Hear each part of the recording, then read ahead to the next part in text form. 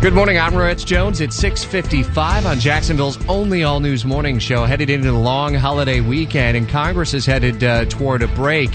What do you know? The Senate's doing something odd today. Our Washington insider, Jamie Dupree, is there watching them work on a Friday. That's right, Rich. It hasn't happened very often in recent years. In fact, they only had one voting Friday last year. This will be their third today, as the Senate must still figure out what to do about a series of bills. They've got a major trade measure that they need to deal with.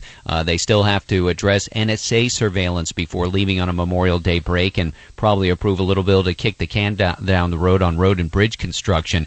And the trade thing, they should get that done, and that'll be a win for the president. This is the bill that would expedite work on a U.S.-Asian trade agreement. But NSA surveillance, the Patriot Act, I don't know what's going to happen there, Rich. Yeah, I was reading your blog at WOKV.com under the Washington Insider. Almost seems like maybe a short-term extension of the Patriot Act would be in order. Well, here's the issue on that. The House has already gone home, and there are a lot of Republicans over there that don't want any short-term extension. They want the Senate to just approve this bill that they've already approved, called the USA Freedom Act, that would restrict the NSA bulk collection of phone data and also make some minor changes to some other expiring provisions of the Patriot Act. But there might not be 60 votes for that in the Senate. There might not even be 60 votes for a plan offered by the Republicans to extend the current situation for 2 months. And remember, these provisions expire June 1st, which would be, okay, well, so you just address it next week. Yeah, but the House and Senate are out next week.